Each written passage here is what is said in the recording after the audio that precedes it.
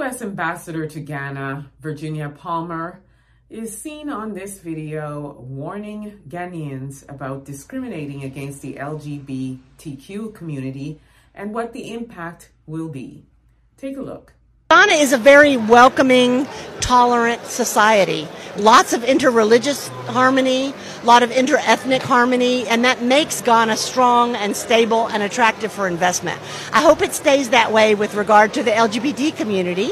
And again, there's money to be made. You know, the color of your money is green or red if it's Ghanaian. But if there is discrimination or worse, then that will send a signal to not just LGBT investors and exporters, but the other American companies that Ghana is less welcoming than I'm telling people that it is now. So I hope it will stay welcoming. So basically she's saying that by us discriminating and not falling in line with the LGBTQ plus community could send an unfavorable message to the investors. Well, okay. Bye.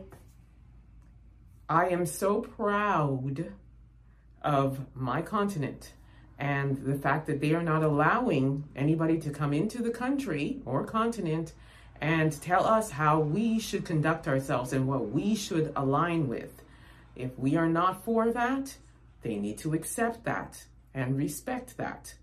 Why don't they go to some of the other countries that are also not allies of the LGBTQ plus community, such as Saudi Arabia, such as the UAE, such as Russia?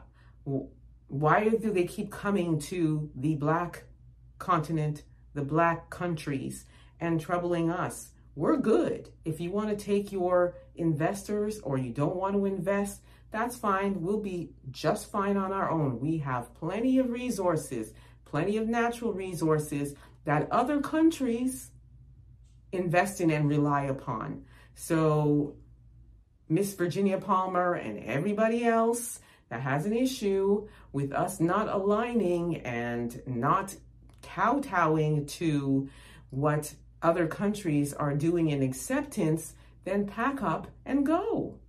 We'll be just fine. We're good.